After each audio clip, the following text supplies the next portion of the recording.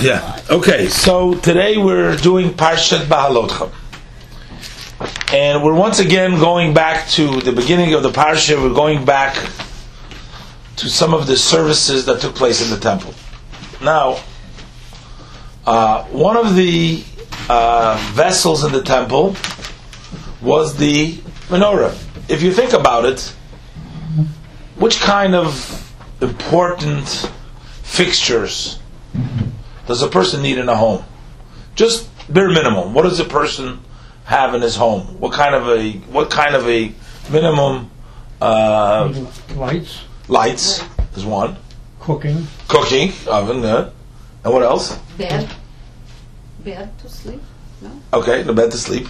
But we're talking. That's for sleeping quarters. Okay. But what in the house, Jordan? A table. A table. Oh, okay. So we have table and chairs. A table and chairs. Now, inside the room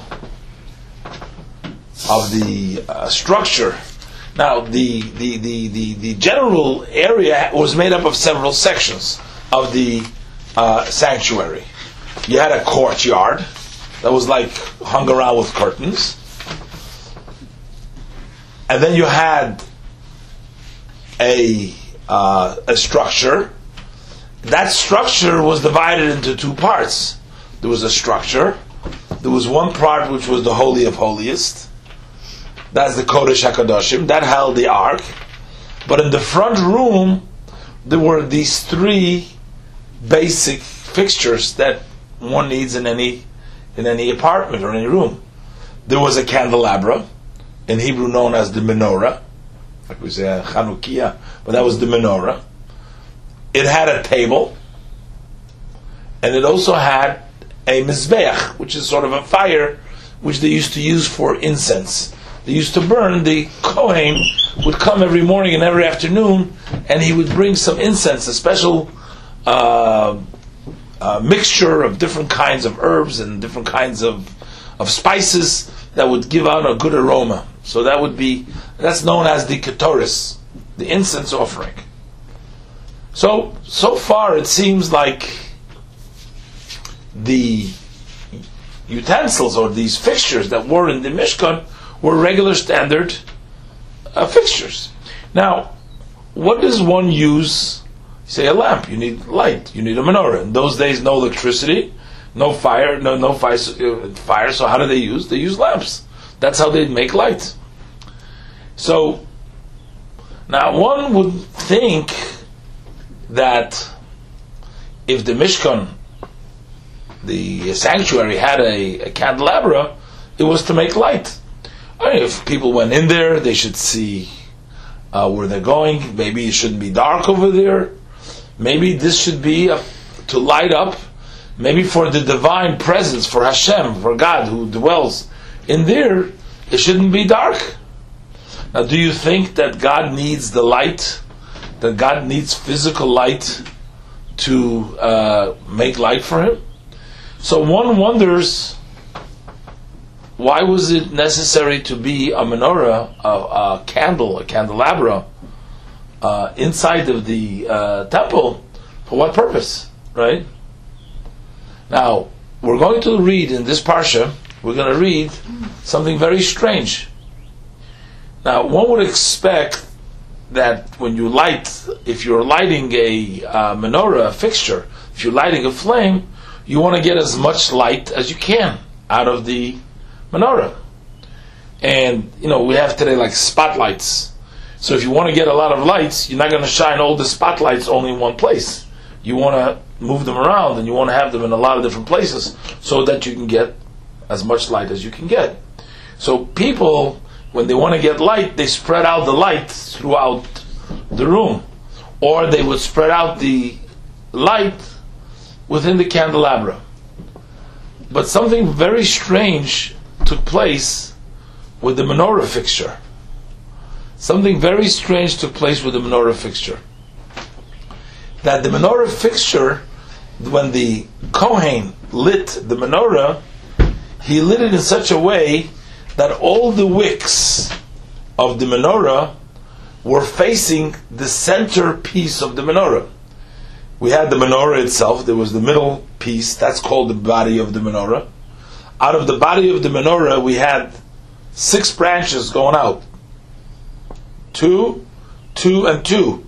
You had 6 branches, plus the middle stem, that's the body, you had 7. So instead of having the lights go out all over, you had the lights facing, all the wicks were facing the body of the menorah. And one wonders, wouldn't it be better to have more light, so it should have the light lit, so it should light more area instead of trying to concentrate all the light towards the face of the menorah. Everything going in one place. Besides the point, the face of the menorah is not where you need the light. You want the light to go out all over the room.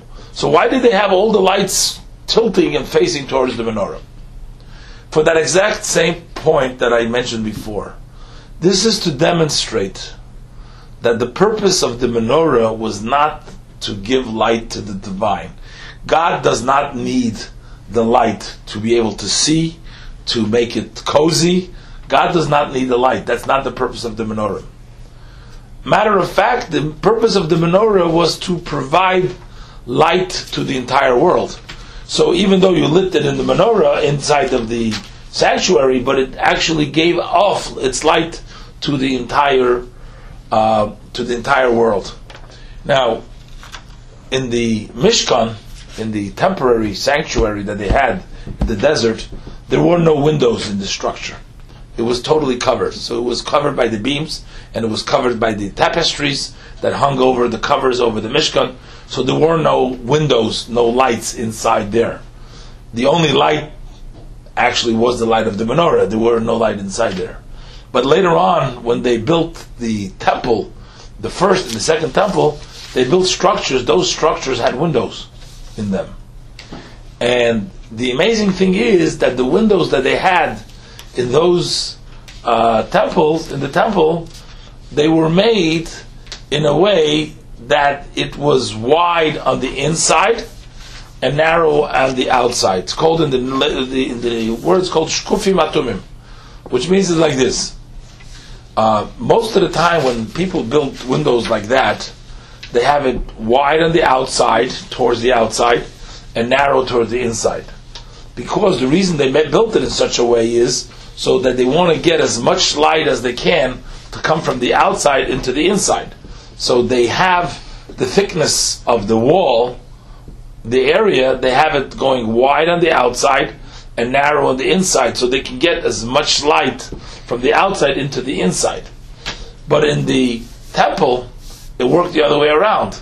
Inside it was wide, outside it was narrow, for the exact same reason, because the light of the Mishkan, of the Beis HaMikdash, of the sanctuary, went to the outside. So therefore the windows were built in such a way too. But that's what we're going to read here in the very first verse over here, talking about how Aaron is supposed to light the menorah. And let's see what the verse said. Why don't we start with Yishai? He's a guest all the way from Israel. So why don't we start with Yishai?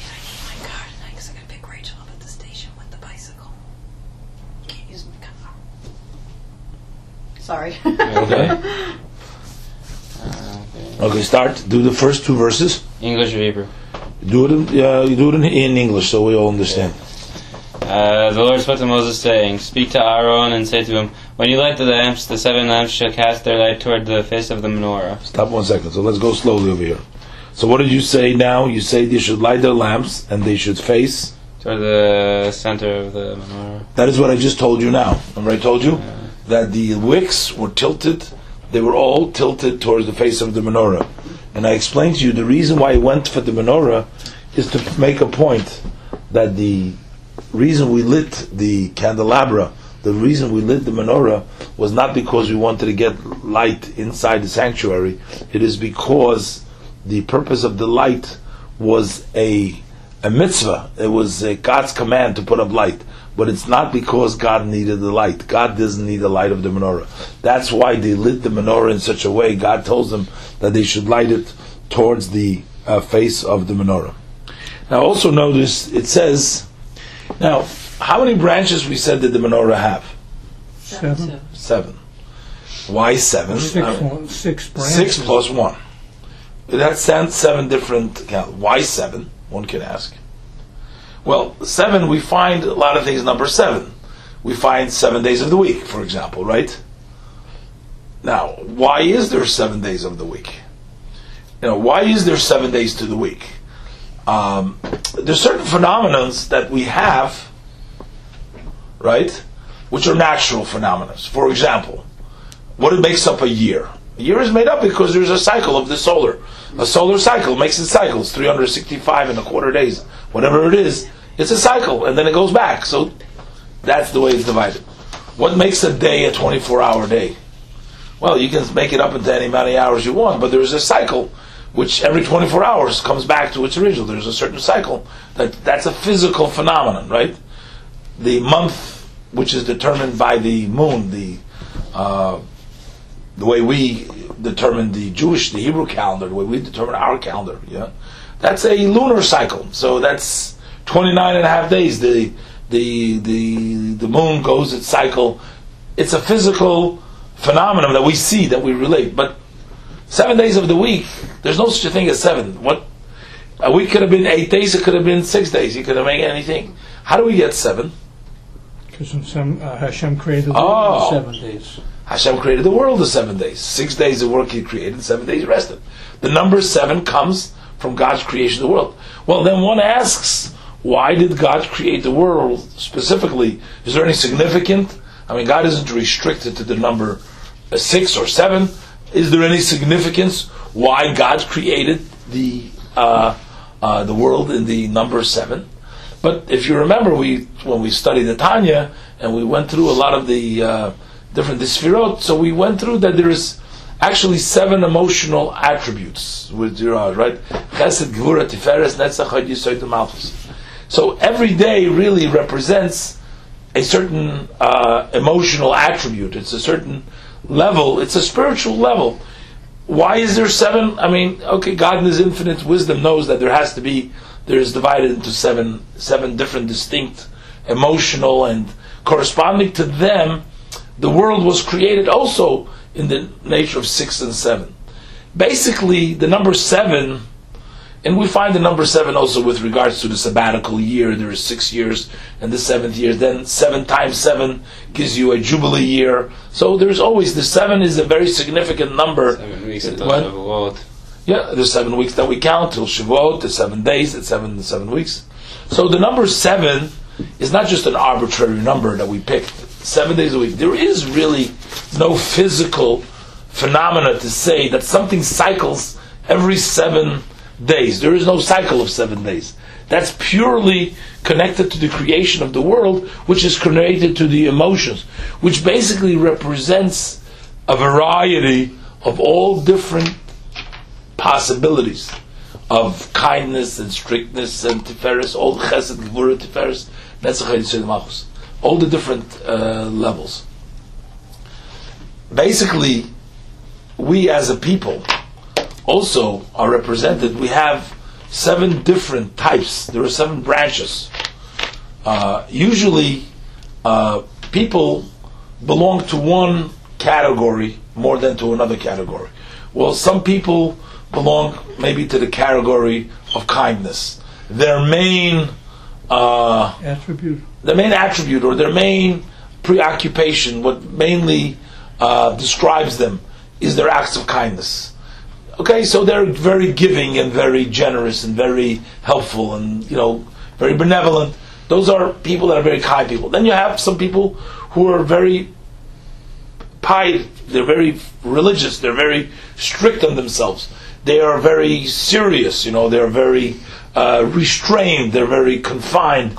But they're doing it, to make sure that they're always, on their best. It's a different expression. But when we say the number 7, and we talk about 7 branches, that basically represents the 7 different emotions, the 7 different attributes, and the 7 different possibilities, which encompasses all different types of natures and all different types of individuals in their service.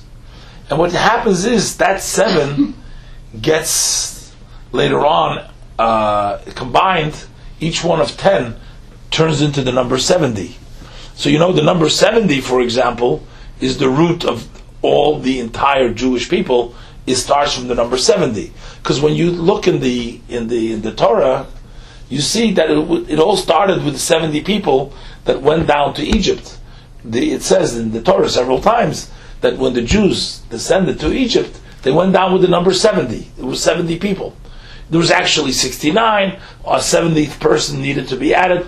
But Jacob's family, who descended to Egypt, were the number 70. There's also significant, there's 70 nations of the world.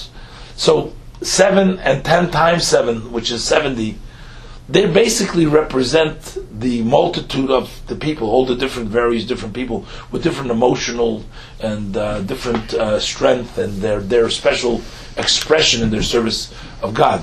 So lighting the menorah means basically you're kindling each one of those branches, which is basically the Jewish people. The menorah is represented by Aaron. Aaron was the high priest. Aaron, when he lit the menorah, he basically put on fire. He illuminated. He brought out the best, and he gave each one of these branches, whether it's a person that belongs more to this branch or that branch, whatever branch it is. And by the way, there's also 70 interpretations to the Torah, Shivim Panim LaTorah, and then there's more. But there's also all connected. It all comes from the number 7.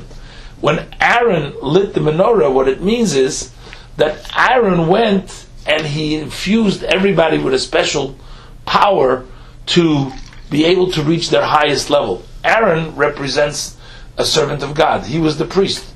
He was close to God. He gave of himself to help the others so that all the branches, each one in their own separate way of serving and branching out from that menorah, to be able to serve God in the most profound way. Now, when you light something, sometimes you can light and you can stay there while you're lighting. In other words, you have a match and you're trying to light a candle or something, and you're standing there and you're lighting it, right? But then, if you walk away, the light goes out. That means you are igniting it, you are there the whole time lighting it. But that's not really lighting it properly. Right? Lighting something properly means that you light the candle, then even when you leave, it still stays on. You don't want the candle to go out when you go on. Like, for example, there's a halacha for the Hanukkah menorah that we light on Hanukkah, that if you light the menorah and then it goes out, you did the mitzvah, you lit it. It went out, not your business. Kosta is a machlokes in the Gemara, but Allah, if it goes out, you did the mitzvah. But when it came to the menorah over here, the Torah uses a strange words. I want to go again, and I want to ask Yishai to read me again. I want to see how the English translates the word speak to Aaron and say to him. What is the next word? What does it say over there? When you light the lamps, the 7 lamps. It says when you light the lamps, right? Yeah. When you light the lamps. But the Hebrew doesn't say when you light the lamps. The Hebrew says beha'alotcha. You see? When you go up to the lamps. That's okay. That's another interpretation. Because if it was simply it said it was a step there. That's right. The Hebrew normal way would be, he's saying it in Hebrew, the Hebrew term would be to light, would be behadlikcha, when you light. That means, halotcha means that when you go up. What does it mean when you bring up? So Rashi comments, Rashi says, it's not enough for the high priest just to light. He has to make sure that the fire catches. He has to make sure that it continues burning. He has to make sure that the flame remains. Even when he leaves, it is going to be burning. Well, the message is very powerful message. We're all lighting other people's menorahs also. In other words, whenever we are involved with people and we're trying to inspire them and we're trying them, sometimes we can just throw a match at them, we'd light them, and then we say goodbye. That's not good enough. When Aaron lit all the branches, all the different attributes and all the different representation of the Jewish people, he stood there and he made sure that those lamps will be lit and stay lit, even when he leaves them. So Beha'alotcha means when you bring them up and they stay, Shetehei Shalheves Olam Elo. We need that flame, that spark to be burning and going up all on its own, without any more needing Aaron to be there to light there. So this is the command over here. So even though it says Beha'alotcha when you light, but it really means, Beha'alotcha really means when you bring it up. There's another interpretation. Rashi says that there was like a little stool that was in front of the menorah, so that Aaron would get up into the stool. Well, to light it, he can probably light it from where he's standing. Menorah was tall, but he can light it from where he's standing. But when he had to clean out the inside from the ashes, the wicks, the inside, he'd get up on a stool. So it's also Beha'alotcha when you're going up. So when he would clean the menorah, he would go up. But in the first comment, Rashi says that you have to light the menorah in such a way that it stays lit. Okay, so that's and then we already spoke about the fact that it has to be towards the face of the menorah, so that to show that it's not that God needs the light, but it's really more of a mitzvah for us that we ignite, that we have the power.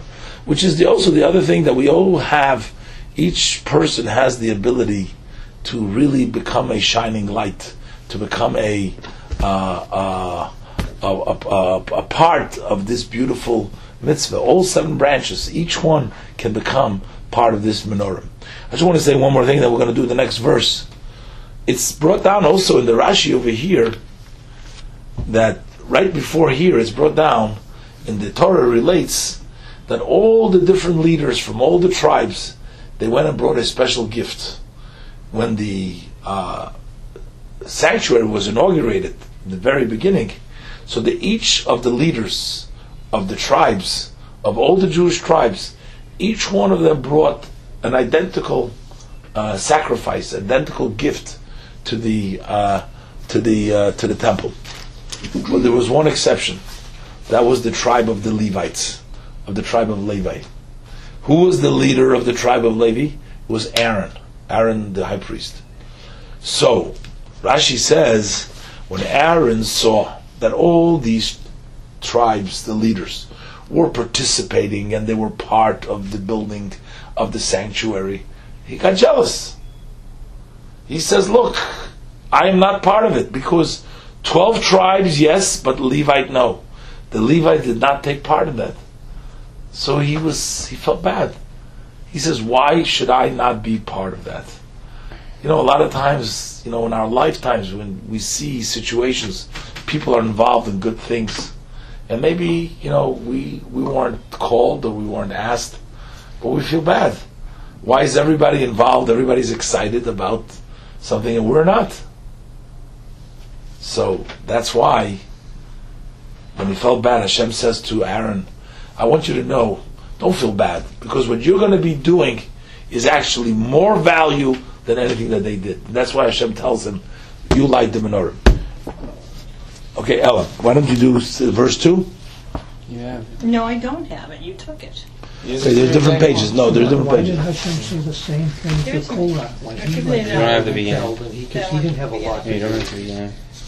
What do you mean? Again, what's the question?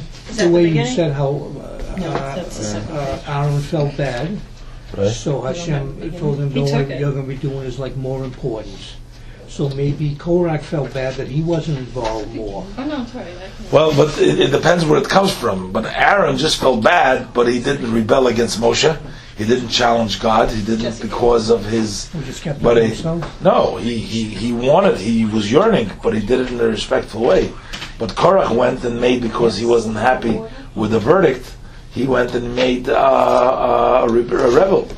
Now, I can only assume, if Korach really wanted to do more because he was really interested in doing more, and he would believe in Moshe, it wasn't even that he didn't believe, because he did believe in Moshe, but he was just so offended, he was so, he was so angry that he was passed over and he wasn't given the opportunity, and he felt that he was wealthy and he was smart and he was learned and he was yichus, he had lineage, he was everything, and then he was snubbed so badly that he couldn't contain himself, and he was ready. I'll take a little. Thank you.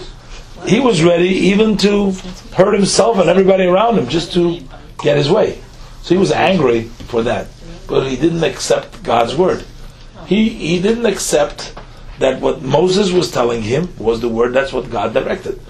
If Moshe, God forbid, would have made up this story out of himself, like Korach accused him, then Korach had all right to be incensed and angry, because he says, why is Moshe this nepotism over there? Well, he's also in the family. He says he wants to keep it all in the family. He wants to give all the honors to themselves, and he passed them over. I understand, we have, many shuls have been broken up because of a person thought that they deserved honor that they were supposed to get, they didn't get, and they didn't care. They you just, if you touch them, if you their ego is they go crazy. So this is part of what happened with Korach. But with Aaron, we're not saying that Aaron did anything. Aaron was just felt bad not being part. I can assume if Korach just felt bad, he would have probably earned, and God would have given him something else to do in a positive way.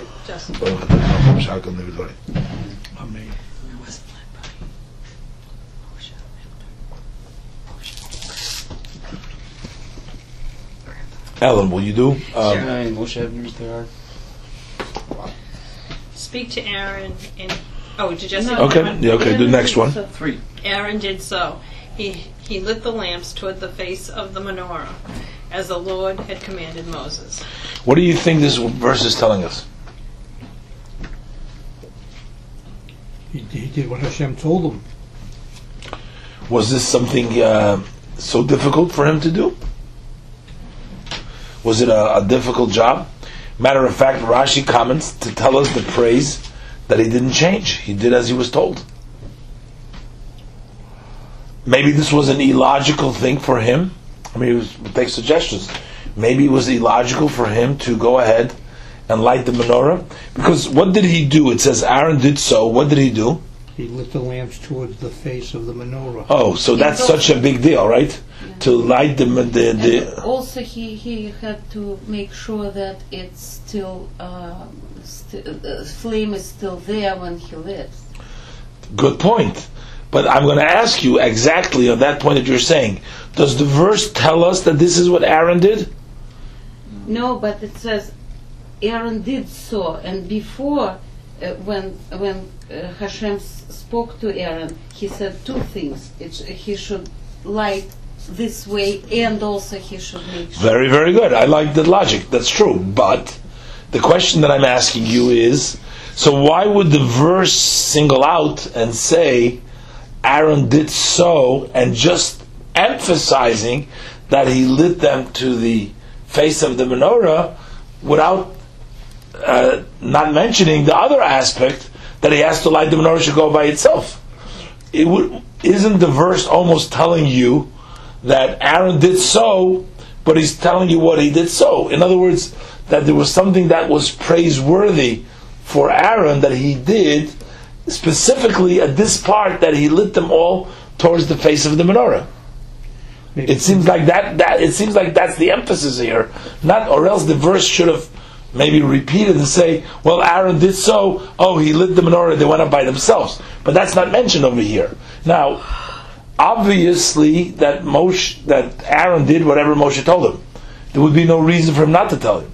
We're actually wondering, why would the verse even have to specifically tell us, well, he did as he was told?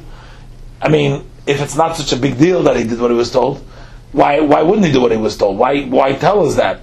And Rashi comments and he says, it tells us the praise of Aaron that he didn't change. But why would he change? It doesn't say, if you would tell me, well, it tells us that Aaron, he did so. But it tells us, specifically Rashi says, that he didn't change. In other words, there was something here, it sounds like he should have changed it. But he's praised because he did so, that he didn't change. Number one, putting the wicks in such a way probably took more effort and more difficulty to do. he could have maybe said, the details are not so important. Yeah, I gotta light the menorah. Let me just light the menorah, and then am I gonna go sit there and make every wick go into that corner and going in that side directions? Maybe he did so. That he didn't use. He did so, even though maybe logically it didn't make sense to him, because logically he thought that the menorah should be lit in each one in its place to get more light, as we said before. That would be the logical way. He said no. He didn't change. God said to do it this way. That's the way he did it.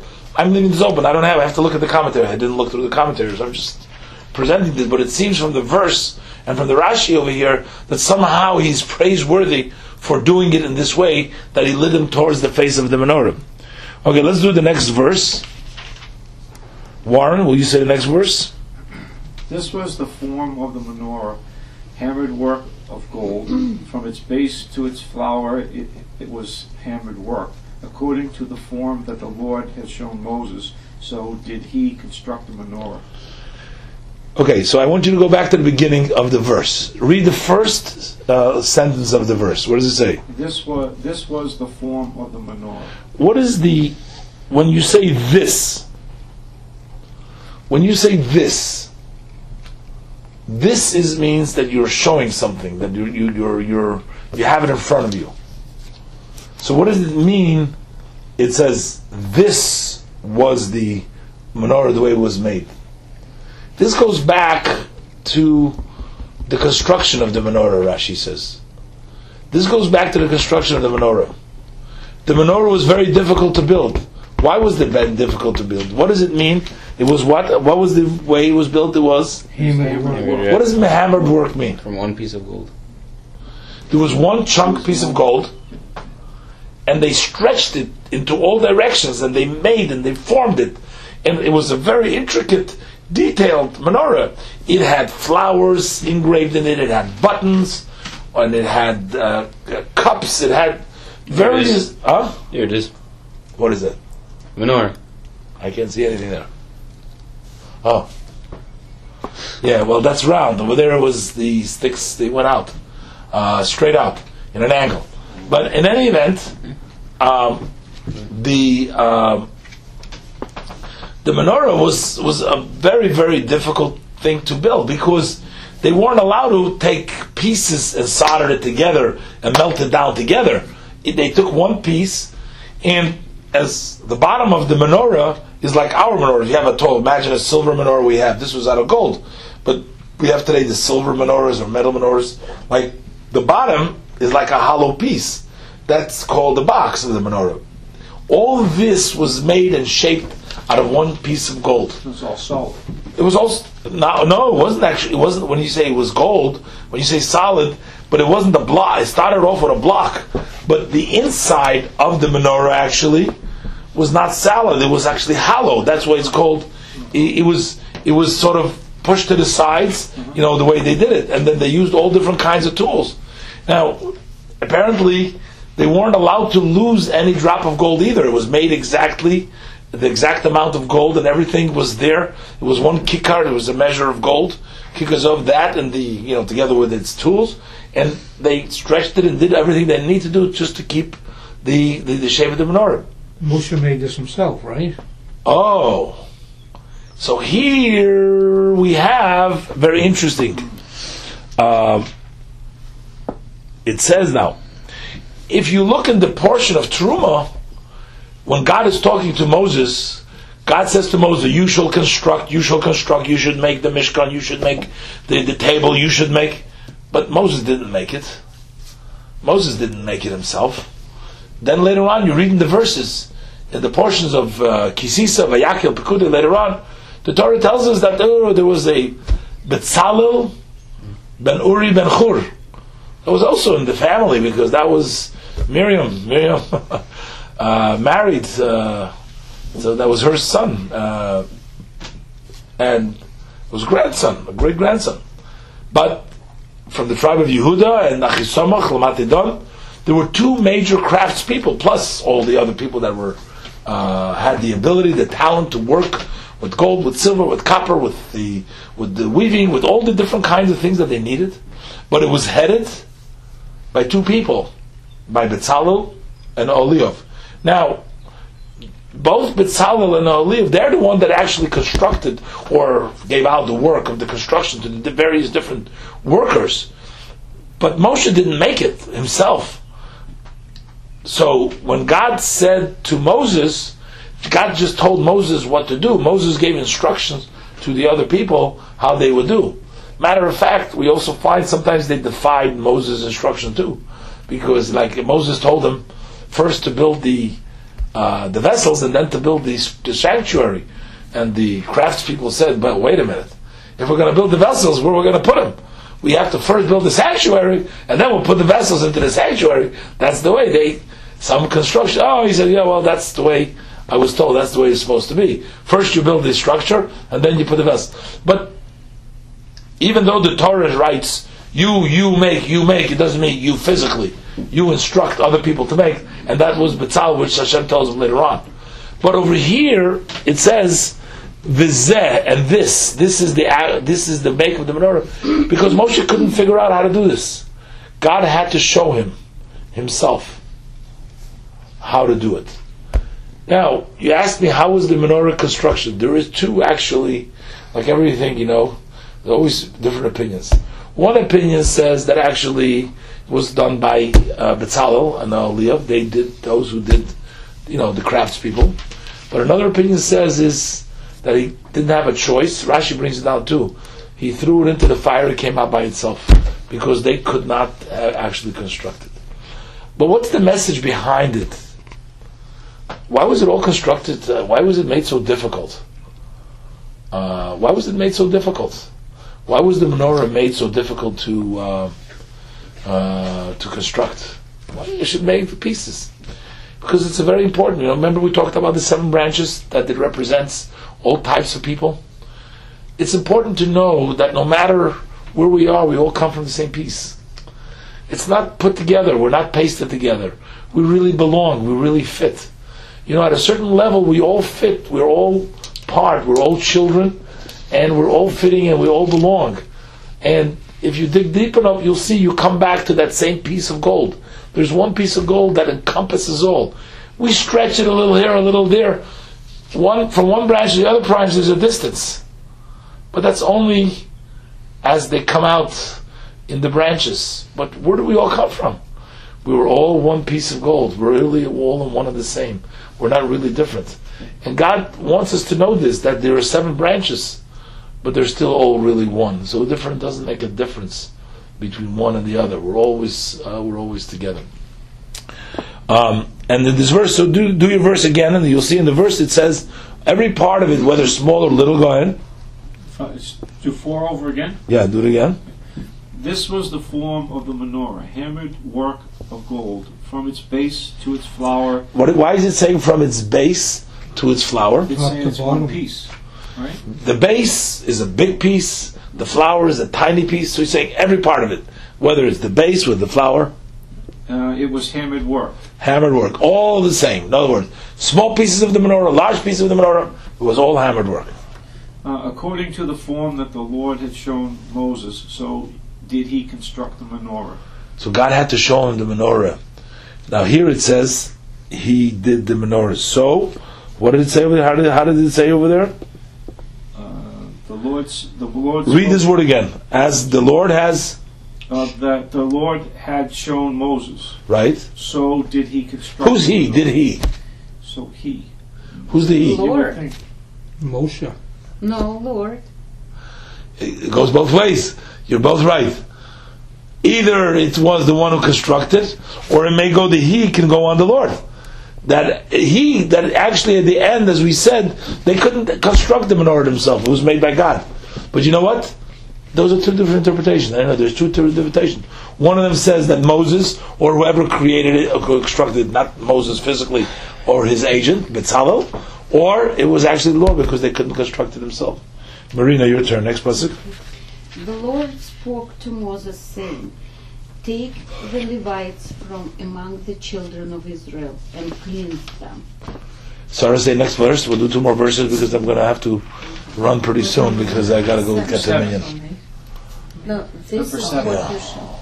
This is what you shall do to them, so as to cleanse them. Sprinkle them with Press the other one. cleansing water, and pass a razor over all their flesh.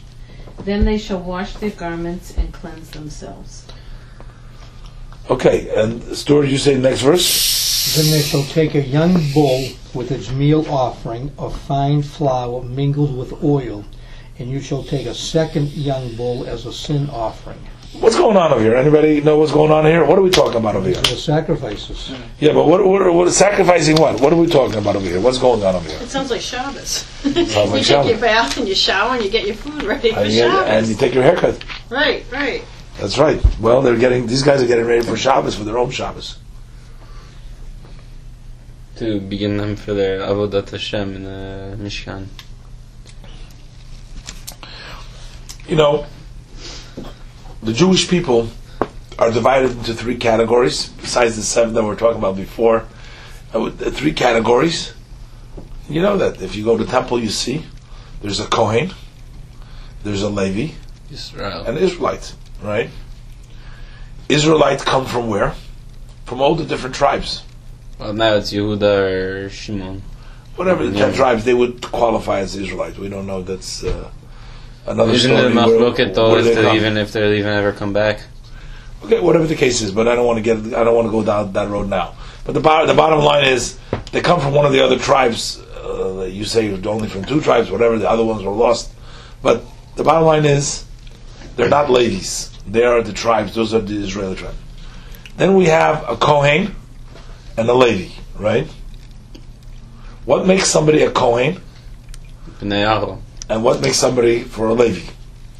Levi was the 3rd son of Jacob. First he had Reuven, Shimon, and then came Levi. Originally, as the verse tells us, God had in mind, so to speak, whatever that means exactly, but originally God had in mind that some of the Jewish people have to be of His service to God, to be in the temple, to do the service. So originally God had in mind it should be given to the firstborn. How do you pick somebody over the other one?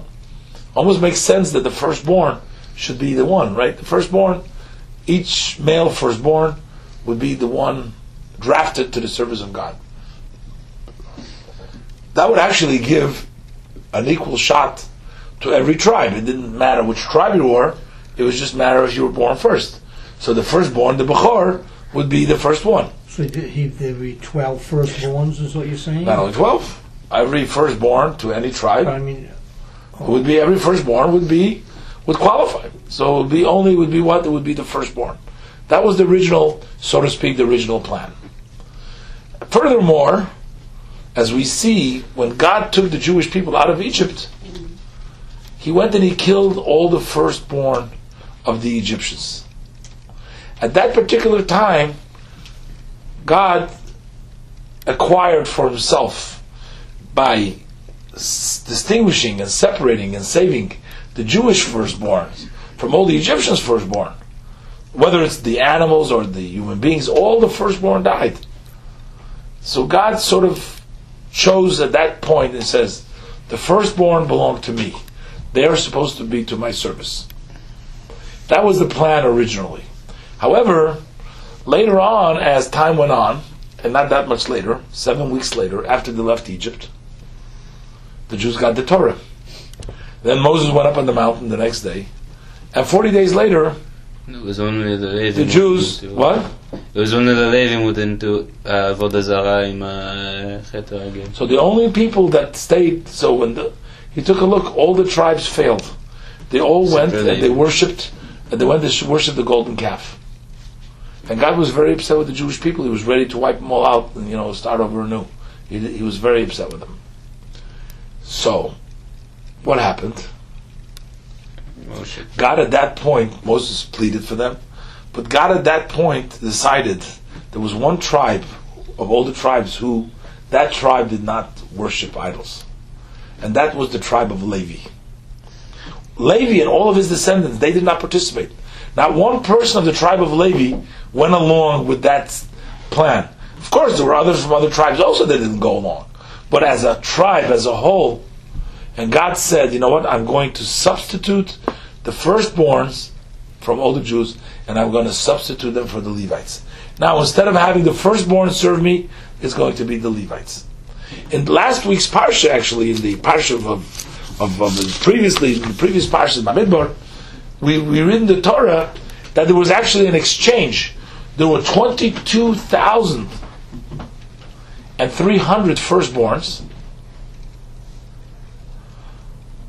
or I should say 22,275 firstborn, and there were 22,000 Levites. So the 22,000 Levites exchanged the 22,000 firstborn. They took their place, they exchanged them. And not only that, the 275 that were left over from the firstborn that didn't have a Levi to exchange them, they had to pay out 5 shekels. They had to give 5 shekels to Aaron and his sons to redeem themselves, because otherwise they were drafted, because the Bechorim had to, they were naturally, because they were initially meant to serve to Hashem. So they had to give, like the Pidyon Haben, that's right, but they paid it themselves. And the one who, there's only one in our history who wasn't redeemed. What? Shmuel HaNavi. But, and the way they did it, I mean, that's a whole different section of the way they did it. But I want to get now to, because I'm running out of time, I just want to say what we're talking about over here. But then, within the tribe of Levi, they also divided into 2 sections. There were Aaron, who was also a son. So, the way it started, it was Levi. Levi had 3 sons, Gershon, Kohos, and Merari. So, figure like, you have Jacob. Jacob had 12 tribes, right? One of them, the third one was Levi. Levi had 3 sons, Gershon, Kohat, and Merari. That his middle son, Kohat, had 4 sons, Amram, Yitzhar, Heber, and Uziel. Right? And Amram had 2 sons and a daughter, Moshe and Aaron and Miriam. Right? Now, from Levi, all the Gershon, Kohos, and Merari, all Levis. From Kohos, Amram, Yitzhak, Heber, and Uziel, all them, all Levis, no? All Levis. Amram had 2 sons, Moshe and Aaron. Moshe is still a Levi. Aaron became the Kohen. Aaron and his children. Aaron had 4 children. Nadav, Avihu, Elazar, and Isamar. Nadav and Avihu, they died. Before they died, at the time they inaugurated the Mishkan. So really the only 2 Kohanim left, 3 Kohanim, was Aaron, Elazar, and Tamar. They were the Kohanim. They were the high priests. They were in charge. The Levis served the Kohanim. They helped the Kohanim with the other things. We have to not enough time to discuss it all. But they helped they moved the things, they schlepped, they guarded, they sang, they participated. But they were sort of given to Aaron and his children. So it was Aaron and his sons. Now everybody who was born later on, Elazar and Itamar, their children, they became Kohanim, and their children became Kohanim too. Now there was one exception, just so you know. When those children that Elazar, so we say Elazar was Aaron's son, the third one. Okay, the 2 older ones died, so it was left Elazar and his son. Elazar had a son, one of his sons, his name was Pinchas. Now Pinchas was born already at the time that his father Elazar was anointed for a Kohen. But Pinchas was not anointed for a Kohen. So the anointment that took place for Elazar did not apply to Pinchas. So Pinchas really wasn't a Kohen. Later on, the Torah gave him a special gift that made him into a Kohen too. Pinchas became a Kohen. That happened later on. We'll learn in the Parsha Pinchas, and at the end how he became a Kohen. But he really wasn't a Kohen. The bottom line is, from the time when Moses anointed them and they did their procedure, that's when they became the Kohanim. So who are the Kohanim? Aaron, his son Elazar and Isamar, and all of their descendants. Those are the Kohanim. The Leviim is everybody else.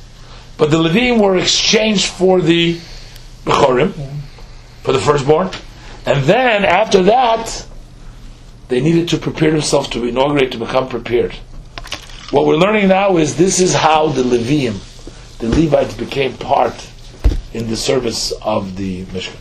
But sorry, we're out of time now. I'm going to leave it over here.